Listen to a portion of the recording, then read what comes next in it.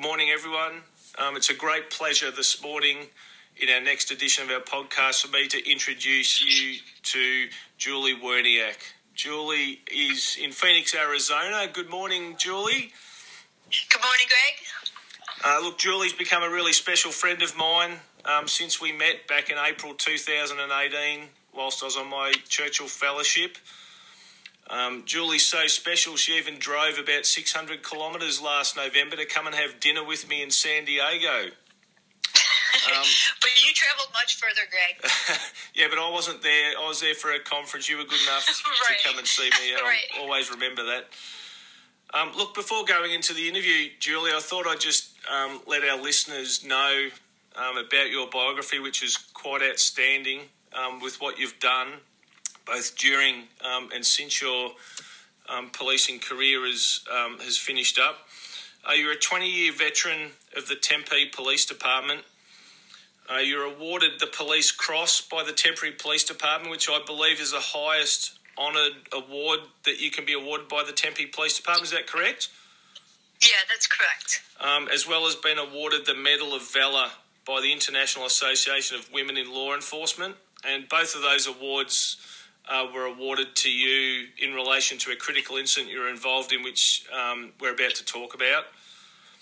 You've had multiple life-saving awards. You're awarded as Police Officer of the Year, the Defensive Tactics Instructor of the Year.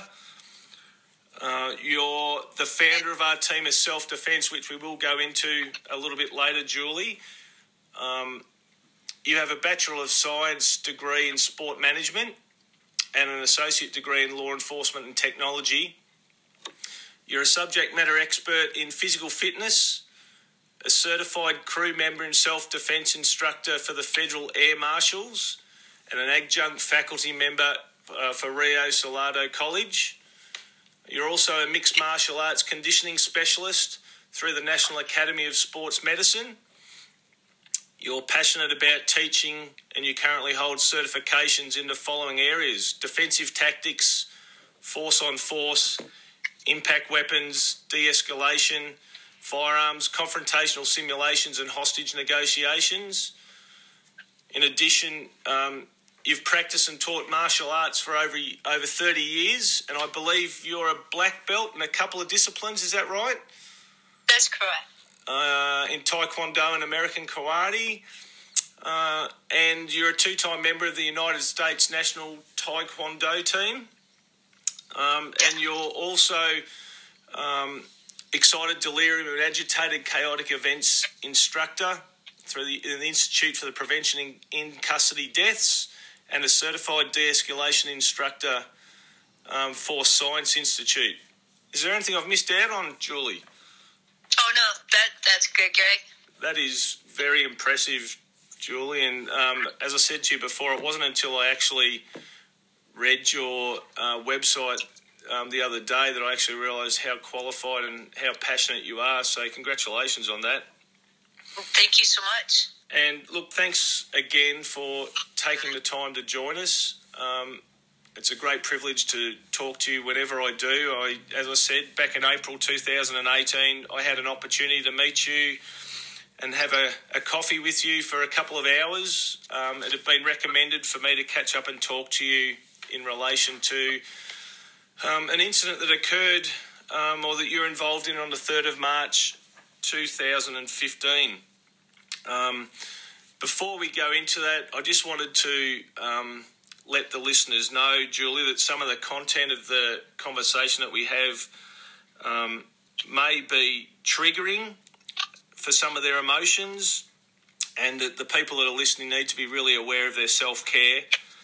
And if they do need to seek help, they can contact Beyond Blue or Lifeline, who are readily available here to provide them with assistance. So, look, it's I know it's something that happened now over 5 years ago, but I'm just wondering if you could give the listeners a bit of an indication on what you faced on that day back in 2015. Absolutely, Greg. And, first of all, I'm honored and excited to chat with you today. And I just wanted to start by saying that though I'm going to be sharing the story of a critical incident that I was involved in, I fully recognize that everybody listening has a story of their own. And it's my hope that, if anybody's struggling that's listening, that there may be something here that they find helpful. So back in March of 2015, I was sent on an unknown trouble call with another officer. The comment stated that the caller left a number of messages for her sister asking for help and for her to come get her. The sister subsequently sent her own boyfriend over to the apartment where the victim lived. As he approached, he heard talking, and when he knocked on the door, he heard what he believed was a scream, and then he wasn't getting a response, so he contacted us. I was the first on scene, and the caller said there was no history of domestic violence and that actually the suspect in this case was a really nice guy. We know that we knocked and announced over 17 times, and we spoke with neighbors to gather intel, and nobody saw or heard anything out of the ordinary. My friend Latasha Hampton went to the back of the unit and soon summoned me back there and said that she could hear reggae music turning on and off. One thing you should know, Greg, is that this complex is in the flight path of the airport, so it has triple pane soundproof glass throughout. Mm-hmm. And as we stood there, Latasha said, "Wait, do you hear that?" And I said, "No, what?" And she said, "I hear him unraveling duct tape." So not only was she able to hear this through soundproof glass, but she was able to identify what the noise was. So I made my way back toward the front and requested additional units. And I started working on trying to pry open the steel security gate that protected the inside wooden door. I was acutely aware of the fact that my heart rate and my respirations and my sweating was starting to increase, and I started consciously trying to slow everything down, and I was working on my combat breathing. I also identified my cover in the event that I would have to make a tactical retreat if he were to come blasting out or shooting through the door.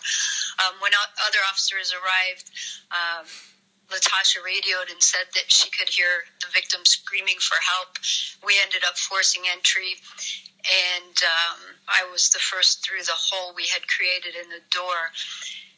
You should know that it was bright afternoon in Arizona, which I know, Greg, you know what that looks like. And so I was going from complete sunlight to almost total darkness, in that he had all the lights turned off and all the window shades drawn. As I crouched through the hole in the door, I could see across to the other side of the apartment, and there was just enough light coming through the window shades for me to see the officers kicking that security glass trying to get through, and enough light to create a backdrop for the silhouetted scene that was unfolding in front of me, and that was the suspect standing over the victim. He reached high overhead and swung his arm down as if he was striking her 2 times. And I noticed subconsciously that I didn't hear any contact. He swiftly looked in my direction and took off running to the right. I advised that he was running and he had gone to the right, and the sergeant asked where he was now. So I'm in an entryway waiting for them to get in behind me. The entryway is very small, and as you go forward, it opens to the right into a kitchen, and then beyond that, it opens to a family room, which is where he was. And so I'm holding on the corner, expecting a long threat, and as the sergeant comes through the door, he says, "Where is he now?" I put up my left hand and said, "I think he went to a back room," and I take one more step as I'm slicing the pie around that corner. It turns out that the suspect had actually jumped the bypass from the family room into the kitchen, unbeknownst to us. He was now standing on the corner waiting with a large hunting knife, and as I took that step, he leaped out with the knife overhead. And, of course, my first thought was, oh, crap. Not because I was scared, but because I knew I couldn't get out of the way. Yep. And how things rush through your brain so quickly. I thought, he killed her, he's trying to kill me, and that's a really odd angle the knife's coming at. So Tempe does a great job of teaching our officers that if you see or perceive a threat, you should be moving or moving to cover. I started stepping to my right and canting my body, as I extended my right arm, my muzzle collided with his body, and when I pulled the trigger the first time, the knife penetrated my neck just above my left clavicle. Between my first and second round, I sensed an invisible wave of energy which picked me up and launched me backwards. In the process of crashing to the tile floor, I struck my head and suffered a concussion and somehow injured my shoulder.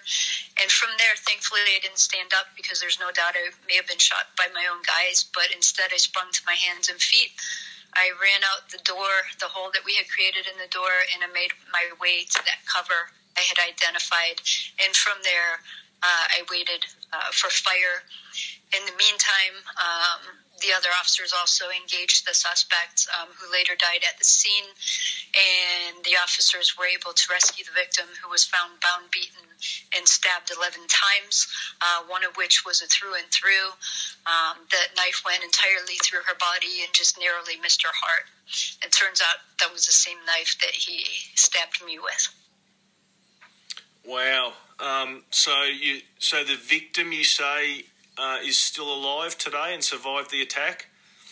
She did. She is still alive, and I'll tell you that the trauma doctor attributed not only my survival but her survival to our physical conditioning.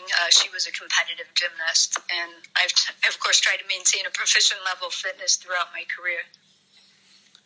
And we can see why that you were awarded, the Police Cross and the Medal of Valour, and it's just every police officer's nightmare, right, to be involved in something like that. What do you think the time frame was, Julie, from the time that perhaps you made entry through the door to the time that I suppose you discharged your firearm and realised you'd been stabbed by the suspect? So we estimated that time, Greg, based on radio traffic, to be less than 10 seconds. It was actually from the time that I got through the hole in the door to the time that I put out a request for an ambulance and advised I had been stabbed. And I suppose that's the thing and even in our OS training here, our tactics training here, everyone always talks about how when asked in hindsight to make recollections about time, really no one has got any idea or has any correct recollection. Even in hindsight, time just goes so quickly. So that's where your training really comes into it. Do you agree? I totally agree. And, the other thing that I found, Greg, was, and I learned, is that time for me slowed down. And they say that that happens when you're really prepared, and it actually gives you the opportunity to utilize the training that you have. And probably not unlike over here, that sounds like it started off as just a routine call that you might go to or get called to almost every shift. Yeah, absolutely. Check welfare call is a call that Tempe police officers answer on a daily basis multiple times. And just to put things in perspective, Tempe is an agency of 350 sworn police officers. Mm-hmm. I have listened to some commentary on this incident where you, in a little bit more detail, went into about how right from the very start of your day, on that particular day, things felt different. Could you perhaps just explain to the listeners how that sort of came about? Yeah, I got up that day, and this had never happened before, Greg. I got up, my day was running as usual. I took my dogs for a walk. I went to the gym and worked out, and I came back, and I was wanting to read a chapter out of a book a friend had given me. Ironically, the name of the book was Make Today Count by Maxwell, and as I was getting ready, I said the same mantra, or a version of the same mantra that I said every day, which was, I accept and expect that I will be involved in a lethal encounter today, and I will do everything I can to ensure my survival. And as I said that mantra, I can tell you, I just had this persistent and eerie feeling that something terrible was going to happen. And so I did some things differently. One of the major things I did was I pinned my hair back, which I hadn't been doing when I was going to work. So, well, I suppose all the warning. Well, in hindsight, I suppose the warning signs were all there. What about your injuries, Julie? Just for the listeners, what injuries did you sustain in that incident? Yes, so I obviously sustained the stab wound, which was on the front of my neck, just above my left clavicle. I suffered a concussion and then a serious shoulder injury, which required surgery. So I suppose if you're being stabbed in that sort of region, one of the real concerns, obviously, from a life expectancy perspective is your carotid artery. That must have been close. Right. Yeah, and I was sure, because I was bleeding so profusely. By the time I get out, I knew I had to get out of, the inner perimeter in order for fire to come in. And on my way out, by the time I got to the intersection I was heading to with another officer who stayed with me and rendered aid, my boots were filling up with blood. So I was pretty confident I was hit in the carotid. Thankfully, I wasn't. And turns out it missed my carotid artery by less than an inch. Wow, and how long did you spend in hospital? So I spent 3 days in the hospital, and I spent 3 weeks at home recovering from complications with the stab wounds and my other injuries. So what do you put down to, Julie, from that event? What do you put down to how and why you think you survived that incident? So, I would say, Greg, and I think you alluded to it, when things go really south on us, we don't rise to the occasion. We fall to our level of training. And so I would say that it was my level of preparedness, especially, physically and tactically. It was about being 100% present, even though I'm not a perfect person. My life wasn't going along swimmingly that day. There wasn't one cell in my body that wasn't 100% focused on the task at hand. And then the third thing I would say is always having a plan. I had played out different scenarios and worst case scenarios in my mind of what I would do in the event I was involved in such a situation. As a matter of fact, one of the things that I was real cognizant of, and I know you probably heard the audio, is when I put out a call for help, I wanted to stay calm on the radio so that they knew what was going on and I could get the help I needed. But I probably shouldn't have been so calm because what happened is a number of people just assumed I got nicked on the hand with a knife when I said I got stabbed instead of the fact that I was stabbed in the neck. So actually, one of the officers didn't even leave lunch. Do you remind him of that still? I would like to. and that, I suppose that composure that you talk about, do you put that down to your training, do you? Yeah, absolutely. And also learning from people who came before me, Greg. The officers who survived critical incidents and shared those stories and the lessons learned from those stories in the aftermath. And I know when, and I think I've shared this with you, but when I was in Tempe, I actually was lucky enough to do a ride-along for a Sunday morning shift. And can I say it was extremely different to what I'm used to over here. And the statistic that was portrayed to me in our briefing before our shift was in Phoenix, more than 80% of the community in Phoenix legally carry a firearm, which is just mind-blowing for us to think of here in Australia. Yeah, I'm not privy to that exact statistic, but anybody who's not a prohibited possessor can lawfully carry a sidearm here. And I suppose the reason for me bringing that up is that when you're going to these jobs, even if they are what you initially suspect is just another welfare check, it's highly likely, isn't it, that someone that's involved in that you're going to visit is at least probably going to own or possess a firearm. Sure.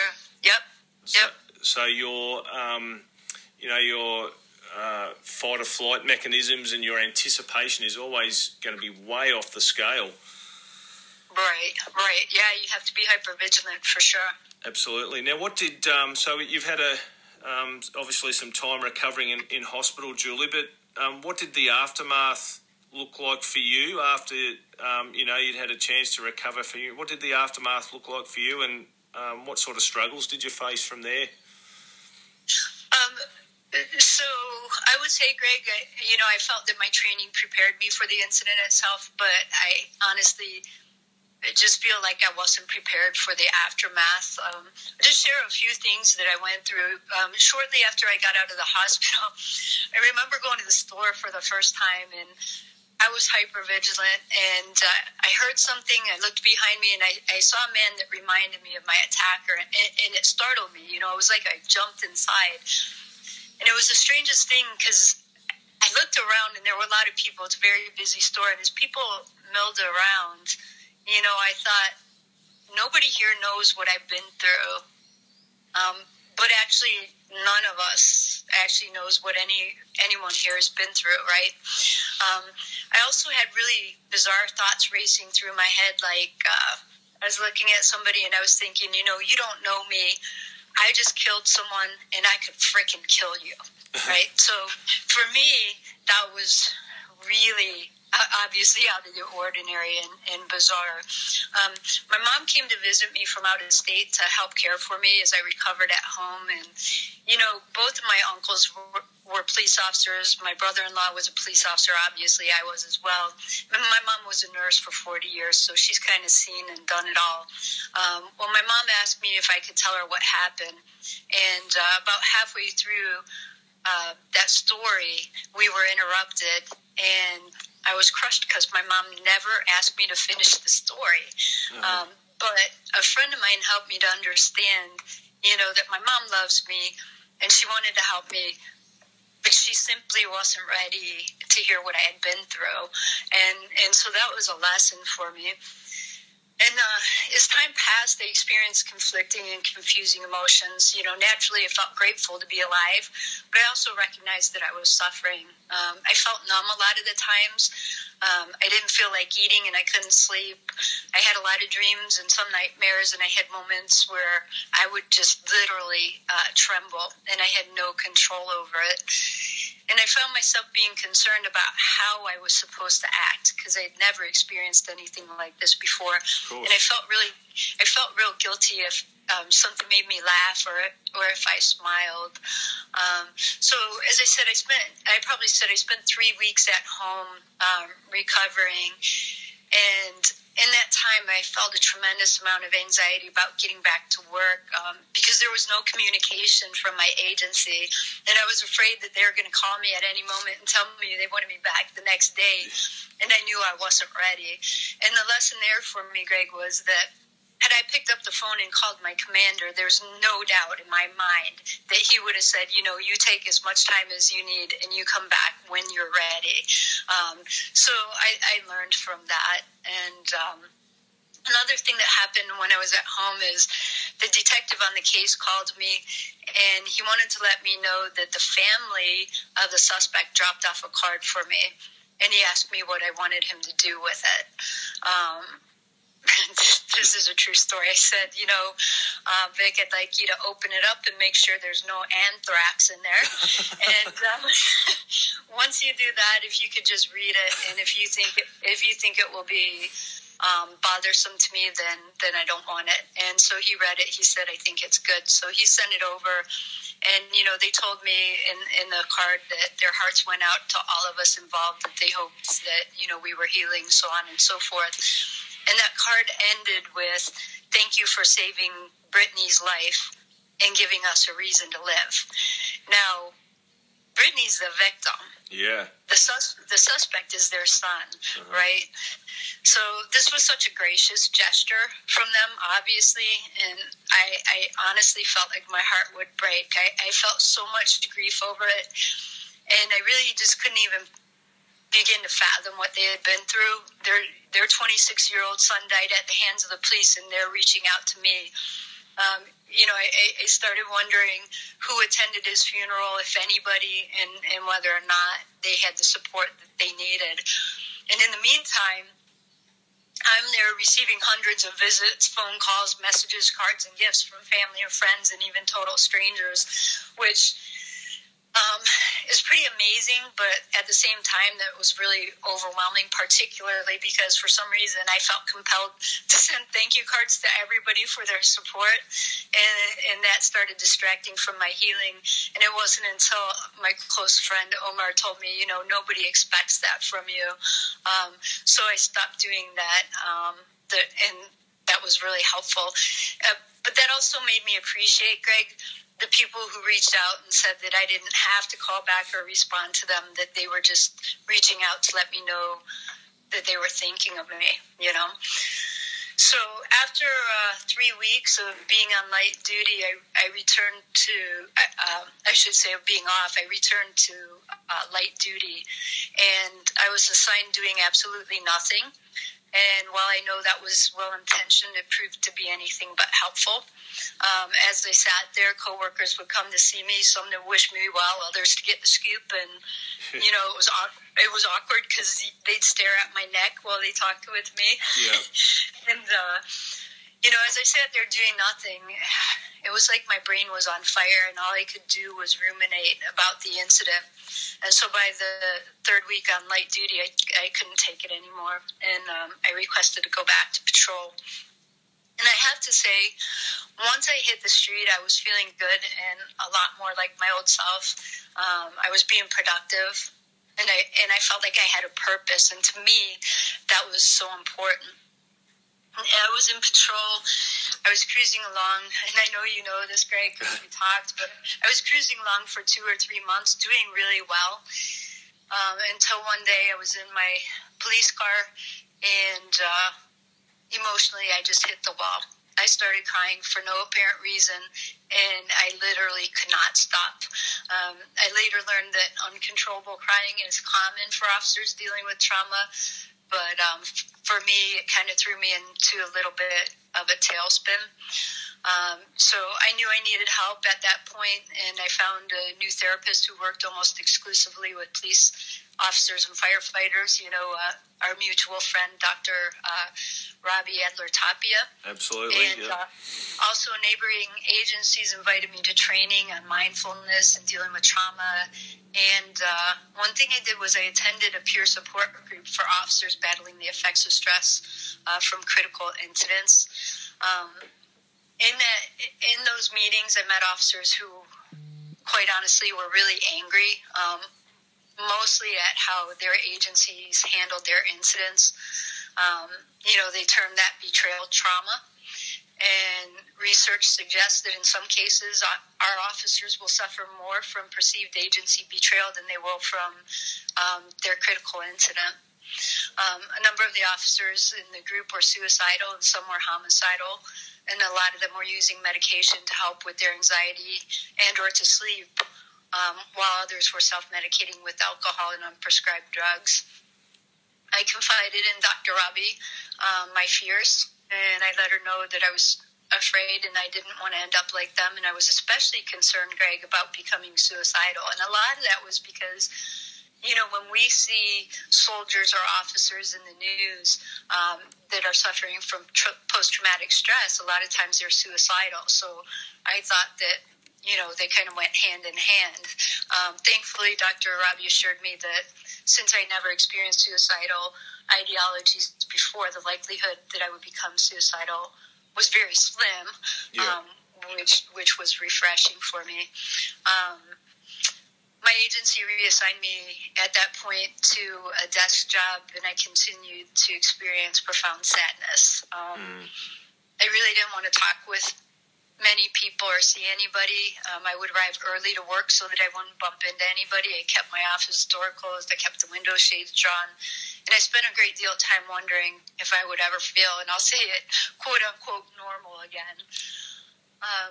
A couple other things that happened. One thing is, my wife, Karen, Greg, and she was a sergeant with Tempe at the time, and she actually heard this incident unfold over the radio from her office, and Karen never sought help.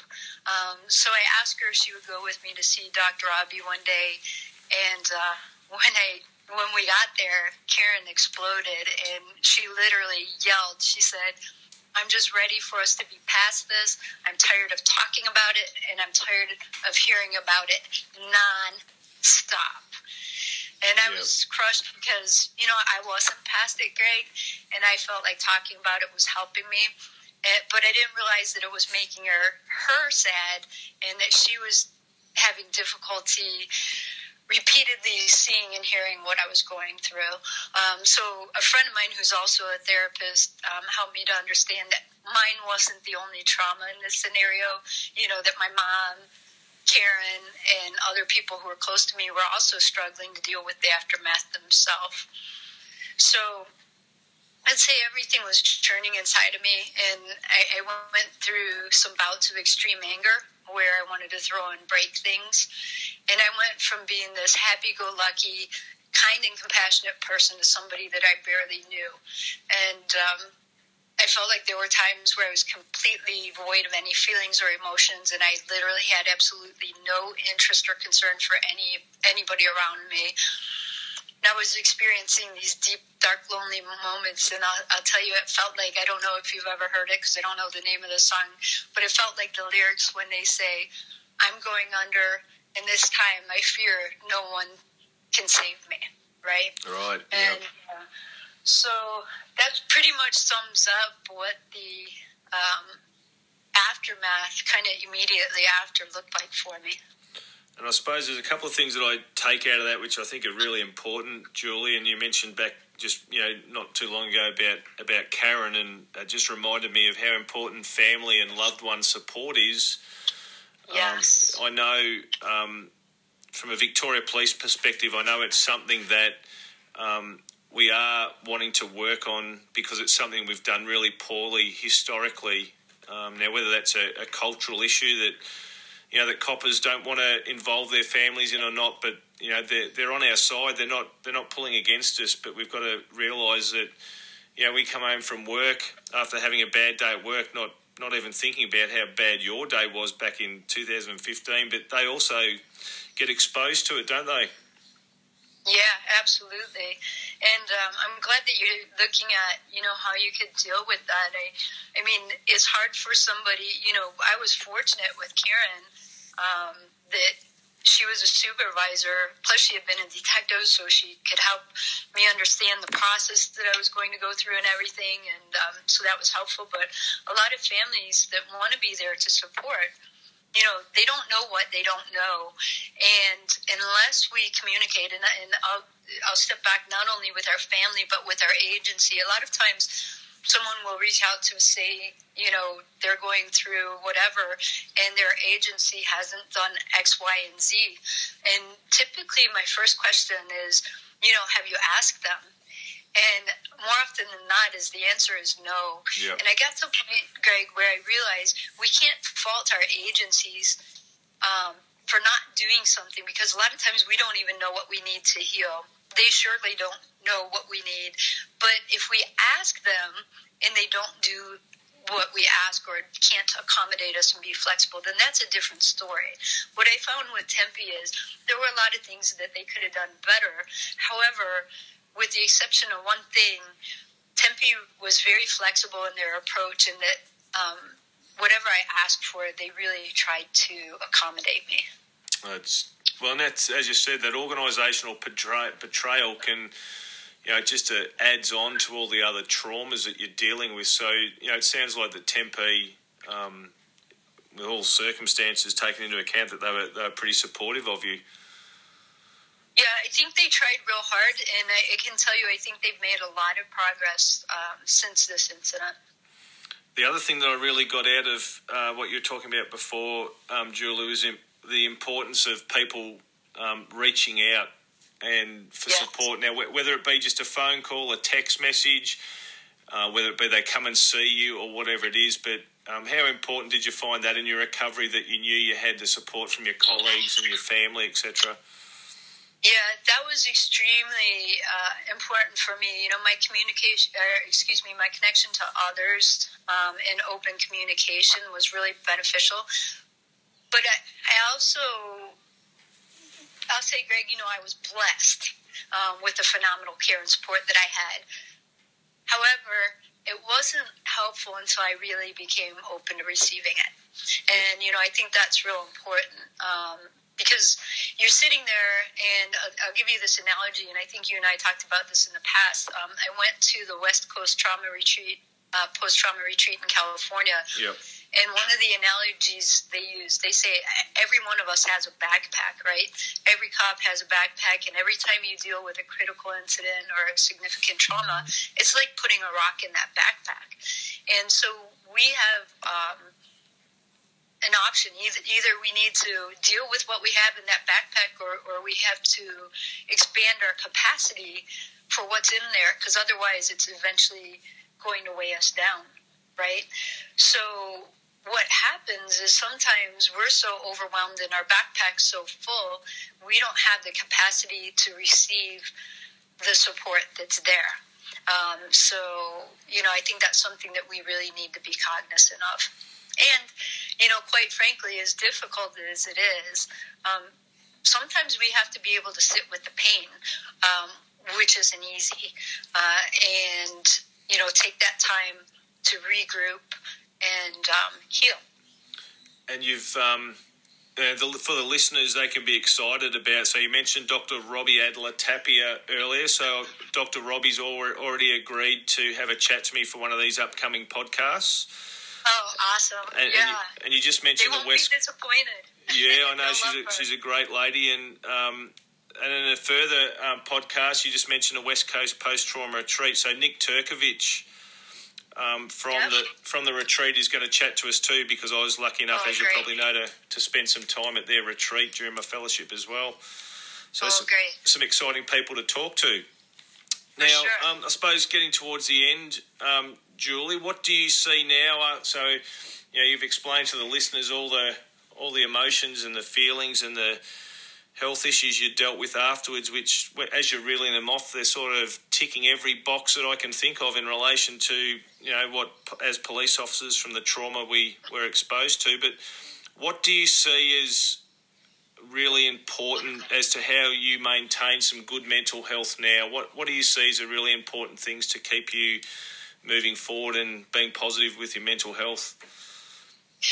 Well, one thing I can say, Greg, is that there is no one-size-fits-all in getting through these incidents. But the key for me was finding what worked for me and then actually doing it.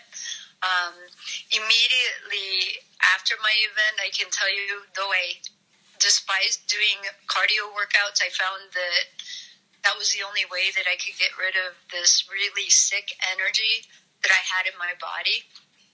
And working out also gave me an escape where I could listen to music and clear my mind, or I could take the time to be alone with my thoughts and my feelings, which, as I said before, it's not easy to sit with that type of pain, but sometimes I think it's necessary. Obviously, eating right was big. And somebody said to me, and it's funny because I'm a very good sleeper, but somebody said, you need to find a way to sleep, because after this, as I mentioned, I was having serious difficulty sleeping. So my friend Jeff Barnett, who works for a neighboring agency, Jeff's been involved in multiple shootings, and he's been through more than almost anyone I know. Jeff introduced me to they call it a warrior meditation from one of the trauma retreats he had gone through. It's called Save a Warrior, that retreat. But anyway, Jeff taught me that meditation, and I started meditating, which helped me to sleep, and I've continued that meditation since then. Uh-huh. And I would say, just having the support, as my friend Michael said, you have to find people who are not only willing, but who are capable of hearing what you're going to share with them and supporting you through it. So I've done a good job of having, and I've been fortunate to have a good support system around me. As I mentioned, finding the right therapist for me was extremely important and helped me out tremendously. I honestly, I was going 2 and 3 times a week when I was really struggling, and I haven't actually been back to see Dr. Robbie, though our paths cross in our involvement with other endeavors, thankfully, but I haven't gone to her as, a patient. Sure. So I did some research, Greg, and I don't know that I ever shared this with you, but it was on happiness. And you can actually, in the United States, you can get a degree in happiness. I don't know if you know this, but the three things that they cite most frequently and what makes people happy are gratitude, giving back, and our connection to others. So, I've really spent time. I retired in 2016, and I've spent a lot of time focusing on those things. Karen and I got married in 2017. One of the things that came of this incident was that a year prior to my incident, I was at a conference and I'd written a review, and they asked what they could do in the future. I said, I think you should do X, Y, and Z. I could help you with X and Y. And so while they were in their planning committee meeting, nobody knew who I was because this was in California. And so they Googled me, and my incident came up. Well, they subsequently invited me to speak at this conference with 1,000 participants. And from there, that kind of snowballed into me speaking at conferences all over the country, and I also went as far as Spain. But for me, it really helped, Greg, to talk about it, and it helped for me to feel like something good was coming out of a really crappy situation.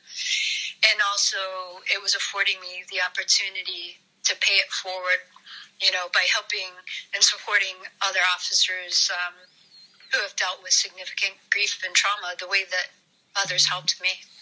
And I know, you hear plenty of stories around grief and trauma, how it just debilitates people. And I go back to what you just said at the start of your answer to my last question about how cardio work. And I know how much of a fitness beast and lover you are, and to think that this was almost getting you to a stage where you weren't feeling like actually doing something that became so natural. So just how debilitating it can be, can't it, if it gets on top of you? There's some really great messages there, and I know through some of the things that I've learned over the past couple of years of how important your gut health through diet and physical fitness is to ensure that our mental health stays the best it can be. So it's a really good message too. Right. Now, I just want to finally finish off with a question for you around your business, Artemis Self-Defense. I obviously follow you on socials, and you're always posting photos of helping out other departments and all that. Can you just quickly tell us a little bit about that venture that you're doing? Yeah, absolutely. I'm happy to. So, actually, Artemis, my business started, it was going to be I was planning. I started 4 years before I retired. I was planning to just teach women self-defense. It took quite the turn after my incident, and was transitioned, and now I'm almost exclusively teaching law enforcement, not only presenting on my incident, but I also developed a program. Here in the States, the hot topic is de-escalation. Greg, we know that de-escalation requires cooperation.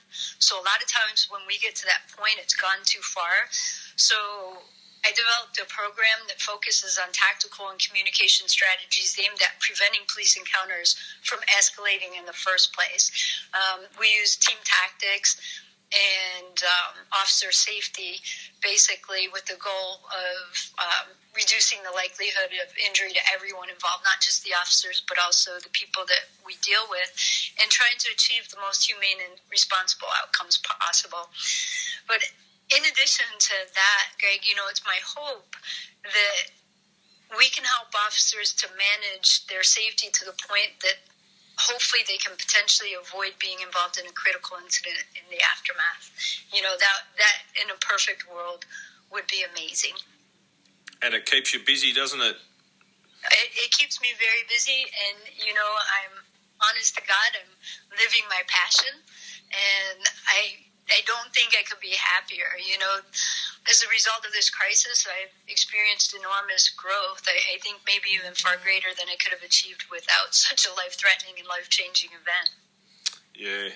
Look, as I said at the start, Julie, I really appreciate you putting the time aside to chat with us. I really, really value our friendship and the short time we've known each other, and I think, each of us generally finishes off some sort of conversation around with, when are you coming over to see us? And I You got to come out here to Australia. I'd love to introduce you to some of our folk out here in Australia. I'd love to come out. As soon as COVID's under control, that was the plan, to do a lot more traveling, and that came to a screeching halt with COVID. But, I have to say, Greg, I'm so grateful for the opportunity to spend this time with you and your listeners. And one thing I want to throw out, if there's ever anything that I can do, that they should feel free to reach out anytime. I hope that you'll share my contact with them. I will, and thanks for the lead-in. That's a perfect intro, Julie. I asked you the other day if you'd be happy sharing some of your contacts in case, obviously, we've only got a short amount of time and there's so many more questions I'd love to ask you, but are you happy if I announce your email address here so that if anyone wants to reach out to ask any questions to you, is that okay? I'd be happy if they did. So your email contact is Julie at Julie Werhnyak, and I'll spell that. It's JulieWerhnyak.com. Did I get the spelling right? You got it right, Greg. And your website, which, as I said, I've had a look at, and there is some material on there where there's some interviews with you, with the local TV stations, and some other podcasts about your incident if people wanted to have a listen to those. And your website address is Julie Werhnyak, obviously the same spelling, .com. You got it. As I said before, Julie, thank you so much. We'll be in contact, no doubt, and I will get you and Karen out to Australia at some stage, I promise you, and I promise you I'll be back to see you. But thank you so much for sharing your experiences. I've got no doubt that there'll be listeners tuning in that even if they just get one little teeny-weeny bit of information out of what you've had to say, that they're going to be a better person for it. So thanks, Julie. Thank you so much. Thank you, Greg. That's all right. All right, thanks, listeners. Until our next podcast, thanks for listening in.